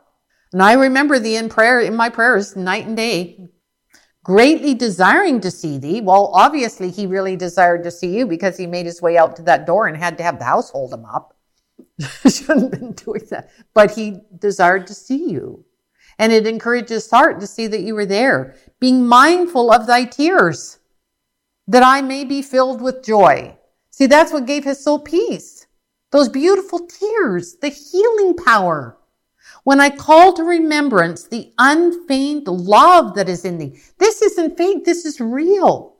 This is real compassion. Every gift and every card and everything that came before him, he marveled and wept and rejoiced at the incredible love in the people of God, which dwelt first in thy grandmother Lois and thy mother Eunice, and I am persuaded that in thee also, those ones that birthed thee and groomed thee and carried thee through. And now it's established in you. He was back here. He's reflecting on it. Here we are today reflecting on it. Look at your roots and the pattern that formed up this beautiful fivefold ministry, this beautiful group of people, and that where it is all over across the globe. Beautiful people. Wow, God is amazing. Wherefore, I put thee in remembrance, he's doing that today, that thou stir up the gift of God, which is in thee by the putting on of my hands. How many of you here has he laid hands on and prayed over and tendered and cared for, fought for and baptized? He says, I'm putting you into remembrance. Stir up that gift. I've given my life that you can have it. Jesus said the same thing. This soldier here, I believe it's Paul, said the same thing. I've given my life that you can have this.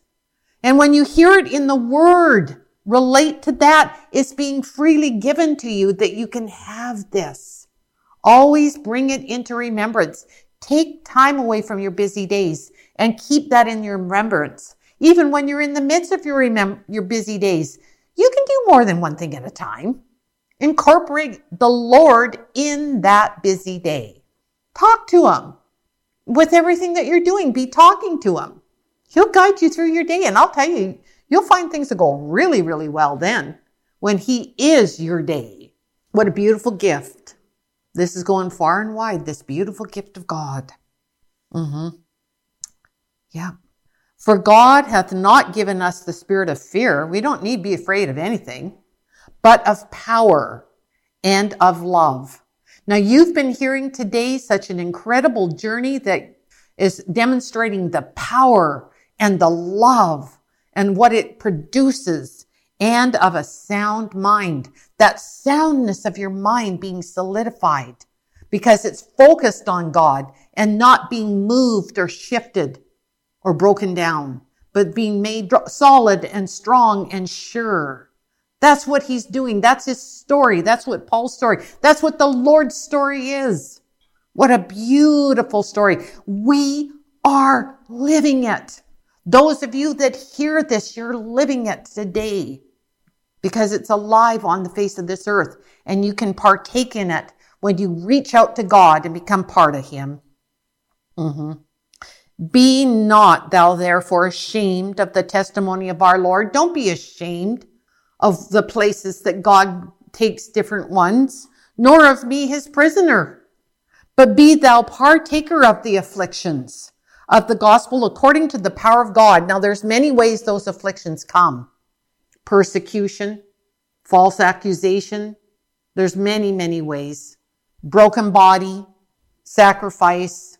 There's many, many different ways that God will evoke that cry, that God will move in the heart of man and move their soul toward him. He's got many ways of doing it. Who hath saved us and called us with an holy calling, not according to our works, but according to his own purpose and grace, which was given us in Christ Jesus before the world began. So I think it goes way back that the plan was kind of launched. Not kind of, it was. So he really knows what he's doing. Just lean on him, believe him, trust him, and know whatever you're going through, will go through, have gone through, God had a reason and a purpose in it, and he uses everything magnificently. But is now made manifest by the appearing of our Savior Jesus Christ, who hath abolished death and hath brought life and immortality to light through the gospel. See, that's why my husband was never afraid. He was never afraid. He knew the day would come. And he figured when he was hit, that was the day that he was going to leave his life. But the Lord had a cup that he had to bear.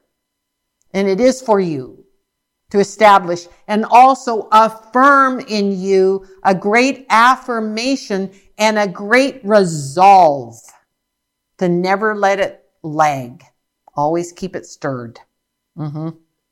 Whereunto I am appointed a preacher and an apostle and a teacher of the Gentiles For the which cause I also suffer these things.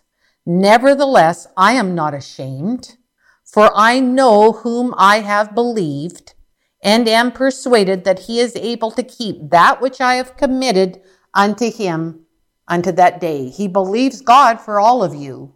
Whether you're here in front of me right now, or whether you hear the sound of this voice that's going out by the Spirit over your soul. Because this word is spirit, it's truth, it's life-giving. When you receive it and take it on and realize there's an incredible walk before you in the Spirit by God, and he will meet you in the way no matter what you go through. He's there. Hold fast the form of sound words which thou hast heard of me in faith and love which is in Christ Jesus. Hold fast to everything that's been laid down in you by that old prophet and by this word here. Hold fast to it and don't let it move. Don't let it slip. Embrace it. That good thing which was committed unto thee, keep by the Holy Ghost that dwelleth in us. That's how you do it. Keep that Holy Ghost activated. Keep those tongues moving. Keep that incorporated prayer and language and communication with God going daily. Keep that cry fervent and poignant before God for everything that's needed here and to come. Keep it going. Don't lag off. All right. I'm going to go down to verse 16. The Lord give mercy unto the house of Onesiphorus, for he oft refreshed me and was not ashamed of my chain. Now, my husband has an Onesiphorus by his side. He came and forewent his own plans of spending this time with his fiance, preparing to get married, and he went directly to my husband's side. Now, I'm going to tell you a little bit about the story that this man went in order to be where he is right now. Many of you that know him remember that day when he was just leaving his place of work, walking across the street, and was hit. Bam! Walked into traffic and was hit by a car. Hit so hard, the car was totaled. And the thing that totaled the car was his body. And I remember when he was recovering from that, he was reproaching himself. How could I have done such a stupid thing as to walk in front of a car? And he was starting to reproach himself and beat himself up. And, his body had to recover. And it was a long recovery. And I remember talking to him on the phone and I said, son, look, God has every step ordered out. He's adding depths to you right now. He's adding depths down in your soul, and there will be a day when you will draw upon everything that you're gaining from this experience. God has a purpose in everything that you go through, and you're going to come out the other end with incredible gift from God and an incredible deep soul. You won't be a shallow soul. What's important to God? That you just beep, beep, beep, beep, beep, beep, beep through life, or that you're actually meet for the master's use and have some depth to you and experience. I'm not telling all of you you're going to get smacked by a car. It's not what I'm saying. I'm saying that things can happen to you that you weren't expecting, that maybe you didn't want to have happen. If they do happen, say, okay, God's adding something to me here, and you will be crying out. You'll learn how to cry out. God will meet you in it. He'll guide you through it, and you will establish a relationship that will be deep and enduring, and he'll walk you through it. So this young man now is sitting in front of a prophet that's been broken, and guess what? He has the understanding, the heart, and compassion to know how to meet him. Why? Because he's been through it. I remember my husband saying in the hospital, he says, this one or that one, he would get, communication or whatever. They don't know what I'm going through. They don't know what's happened to me. How could they? They've never been there. How could they? Not everybody has to go there, but God had one appointed to go there ahead of time, to sit there. And my husband would say, he knows exactly what I'm going through, and he's really helped me a lot. See, we need each other. I don't care what position you think you have or anything else. We need each other. It's important.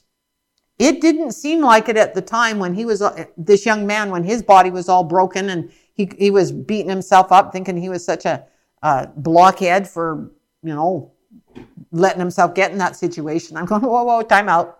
God knows what he's doing here. Just watch and see what you get out of this. And there he is seeing the value of everything that he learned, and he's actually able to utilize it and pour it out. So I don't care if you've been some peculiar places before God. That it doesn't have to take the same venue as this one I'm talking about right now. It doesn't matter. If you've gone those places that just are bizarre and you go, why am I going through this? Well, because God's writing something down in you. Just interact with God through it, cry out to him, and learn how to get those answers back from him, and he will guide you through it. And at some point in your life, it's going to intersect, and you're going to see, oh, that's why I had to learn that. Now I can understand that person. I can help that person, and it brings healing. It's a very beautiful working. Just stand fast. Be encouraged. I say these things to encourage you wherever your course takes you. Just lean on the Lord, and he will show you a purpose in everything. All right. So he oft refreshed me and was not ashamed of my chain. Well, this young man is not ashamed of what this old prophet's going through. He understands it, all the ins and outs of it. But when he was in Rome, he sought me out very diligently and found me. He did. He went right to his side. The Lord grant unto him that he may find mercy of the Lord in that day, and in how many things he ministered unto me at Ephesus, thou knowest very well. He ministers to him. Do you know he stays all night with him? Because he can't sleep in a bed yet. He will soon, but not yet. The healing process is moving forward, but there's an appointed time for each thing. That's why you need to continue to pray. You need to continue to keep that cry going, because there's bigger picture. It's not just for him. It is for him, but not just for him. And I'm going to get into that in a bit. But that cry needs to continually go out. Don't just make the one bloop and then forget. Keep moving. All right. He ministered, the prayer of a righteous man availeth much. Now I'm going to go on and I'm going to give some examples of other cries and prayers that have gone out. And here's one, Elias. Elias was a man subject to like passions as we are. He went through the same things we do. And he prayed earnestly. And there's that earnest prayer, that it might not rain. And it rained not on the earth by a space of 3 years and 6 months. Isn't that something? 3 years and 6 months. Can you imagine what the earth would look like without rain for that long? Any of you that have crops or gardens? And he prayed again, and the heaven gave rain, and the earth brought forth her fruit. Now that seems like a very simple statement. You can just kind of walk past that after you read that. Wow, that was really something that he did that. Why did he do that? Remember I asked a couple of questions. What causes that cry?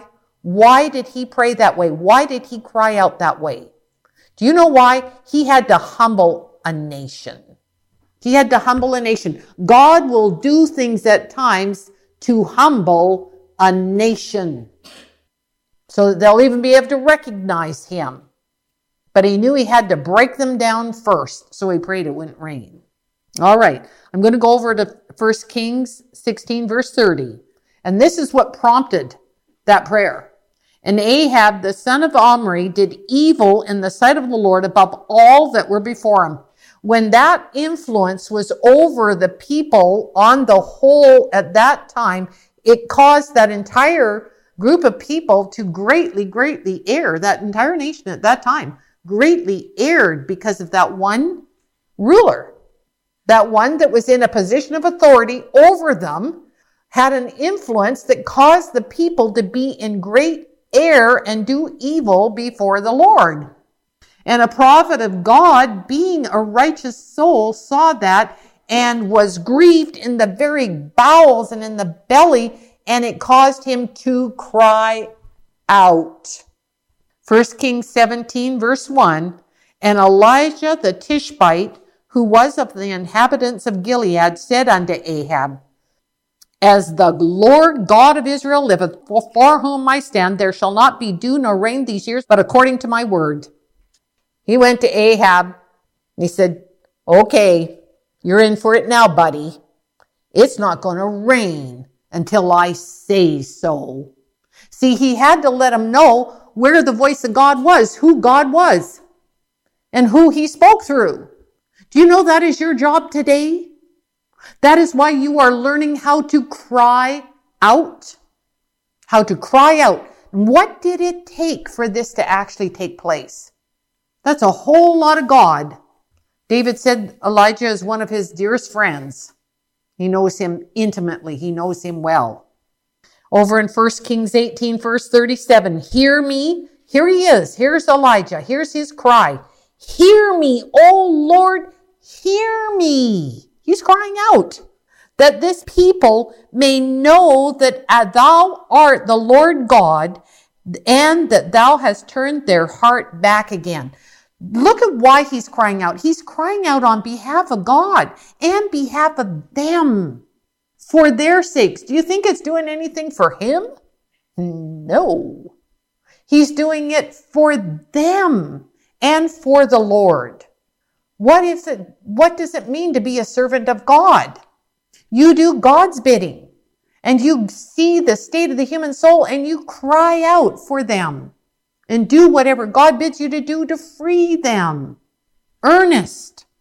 Then the fire of the Lord fell and consumed the burnt sacrifice and the wood and the stones and the dust and licked up the water that was in the trench.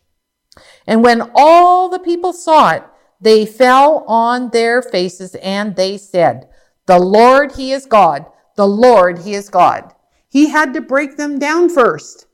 When you read the story, he had to break them down first, that drought.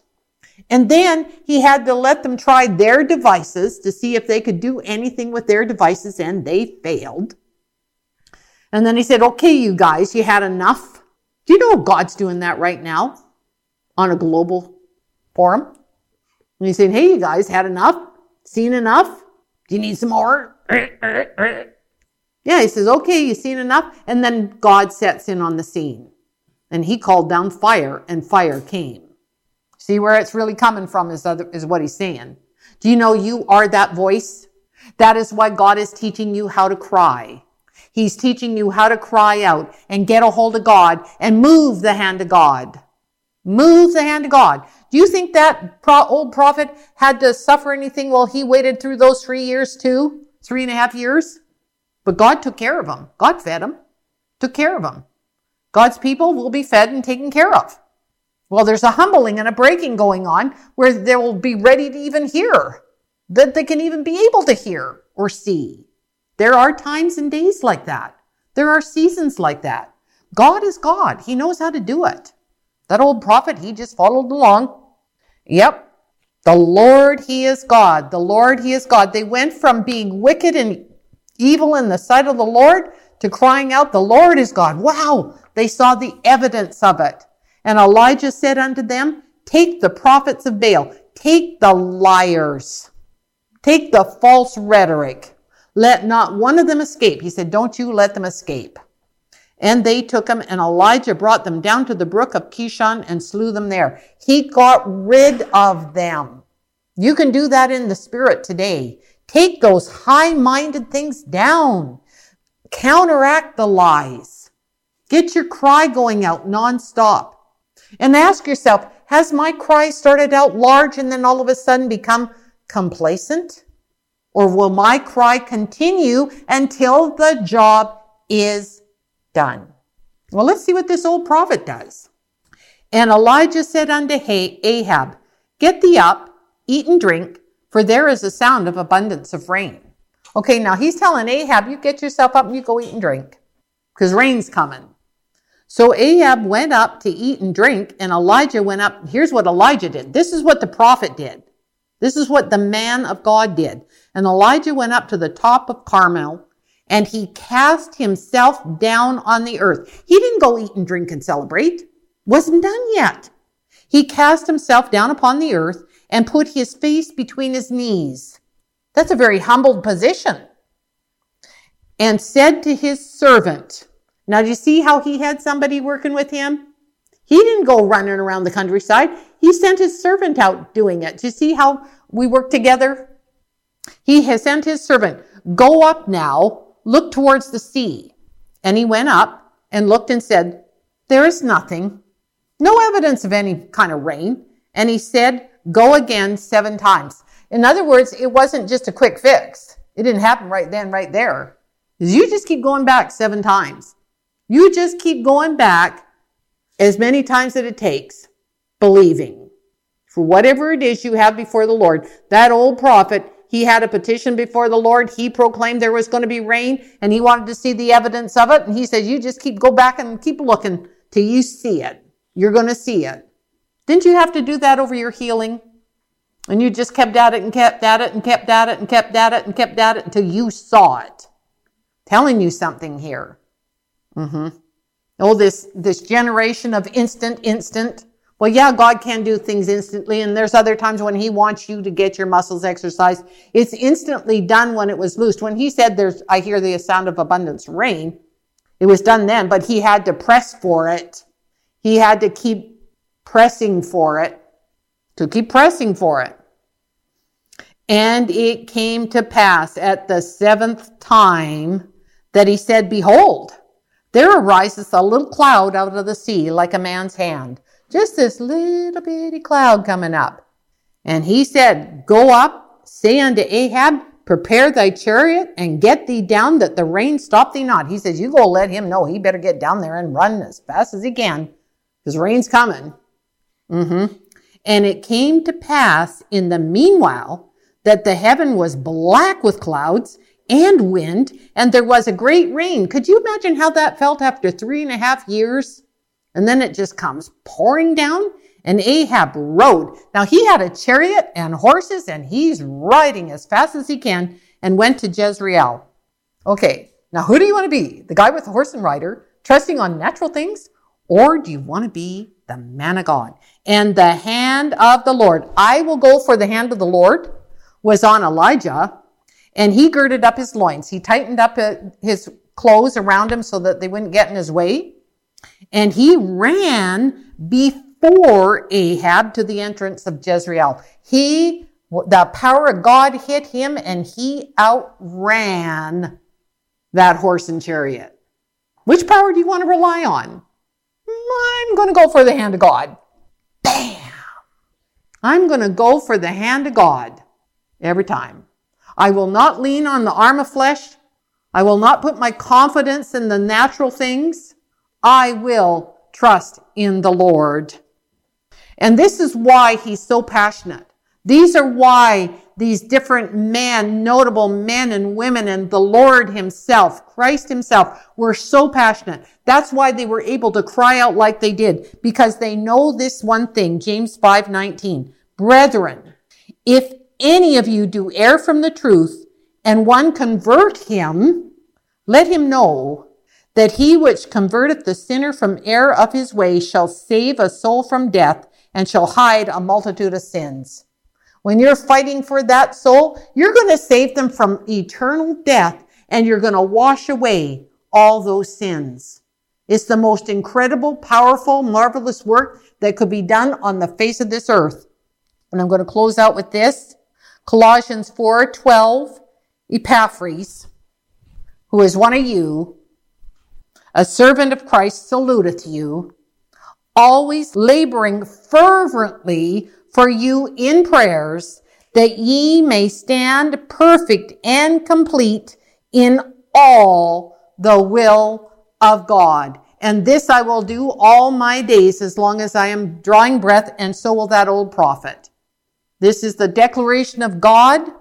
This is the declaration for each soul to make that decision upon their own soul and their own walk. How will you walk it? How will you walk it? Be fervent, be passionate, cry out, and be like that old prophet there in the old days and in the new day. Don't quit until the job's done. There's a job that needs to be done. It is global. That cry needs to continue, and don't stop. Now that you know how to cry out, continue to build each other up, provoke one another to those good works, and provoke that cry to go out till it fully be done. And there you go, our beloved friend Trish sharing a very personal experience and a very recent revelations from the Lord. And it's so important for us to recognize a few of those really important factors that she was speaking of. That fervency, that fervent crying out, that never quit in our souls, that it doesn't matter. Once we loose that prayer, God hears it. Our faith is in God. The circumstances and what we see on the outward appearance is irrelevant. We believe in God. How did you hear that strength? You heard that strength. I know you did. And I know it strengthened you as well. How did she get it? It's because she was raised by a true apostle. She was taught the word of God by a true apostle and is a part of a true fivefold ministry that simply believes the word cover to cover. No pages coming out, no man's interpretation, but the word of God reigns in her life and her husband's life. And so they, yes, have lived the word and continue to live the word and teach everyone within an earshot, including us today, how to simply live the word of God and have that keen expectation. But that fivefold ministry is so important. So if you're a part of a ministry that doesn't teach about the importance of the fivefold ministry, I want to encourage you to reach out to us. We have a lot of teaching on it, and there's no dues to be paid. You know, your tithe is before the Lord between you and God. And in fact, at getyourloveon.org, we have teaching on how to ensure that your tithes and offerings are before the Lord and are accomplishing the work that they're meant to accomplish, so you can get there. But we're not interested in any financial gain here. We're interested in the truth of God's word going out across the globe. And the importance of that fivefold ministry is outlined very specifically in Ephesians 4. We'll go to verse 11. It says, "And he gave some apostles and some prophets and some evangelists and some pastors and teachers." Why? For the perfecting of the saints. That perfecting, it just means complete and whole. It just means that when we are faced with these immense challenges, we feel completely ready by God Almighty himself to keep walking forward. One day at a time, one step at a time, one moment at a time sometimes. But we feel that readiness in our souls because we've been perfected by God's leadership, by God's perfect orchestration. It says the fivefold ministry is there. This is Ephesians 4, verse 12 now. For the perfecting of the saints, for the work of the ministry. It's global. It's never a singular instance. It's never a one-off. It's global, always going on. And we need that. And it says for the edifying of the body of Christ. You heard our friend Trish talk about the body of Christ and its importance, how we need each other. We need each other. We need true members of the body of Christ who will say, hey, let's get in the word. Don't get off in your own head. Let's get in the word. You know, there's been multiple generations now of Christians who want to walk fully before God Almighty, who haven't been taught fully how to walk before God Almighty. Where do we find that teaching? In the Word. This is verse 13. It says, till we all come in the unity of the faith and of the knowledge of the Son of God unto a perfect man, unto the measure of the stature of the fullness of Christ. And so let's walk in the fullness of Christ every second of every day, walking in his great victory, knowing that God has that bigger picture and that no matter the circumstance, we are victorious through Christ. I want to thank you so much for being here. I hope this show really blessed you. Of course, we'll be back next week. You can always review the show. Go to the podcast. Go to getyourloveon.org. And again, lots of incredible teaching to fill your soul and to give you the strength to march forward in Christ's eternal victory. We'll be back next week. In the meantime, keep your love on. Lord bless you mightily. Sons and daughters of the one true God. Keep your love on. Keep your love on, child. Let it shine bright, bright, bright. Keep your love on, on, on, on. Don't let it die, don't let it die, don't let it die.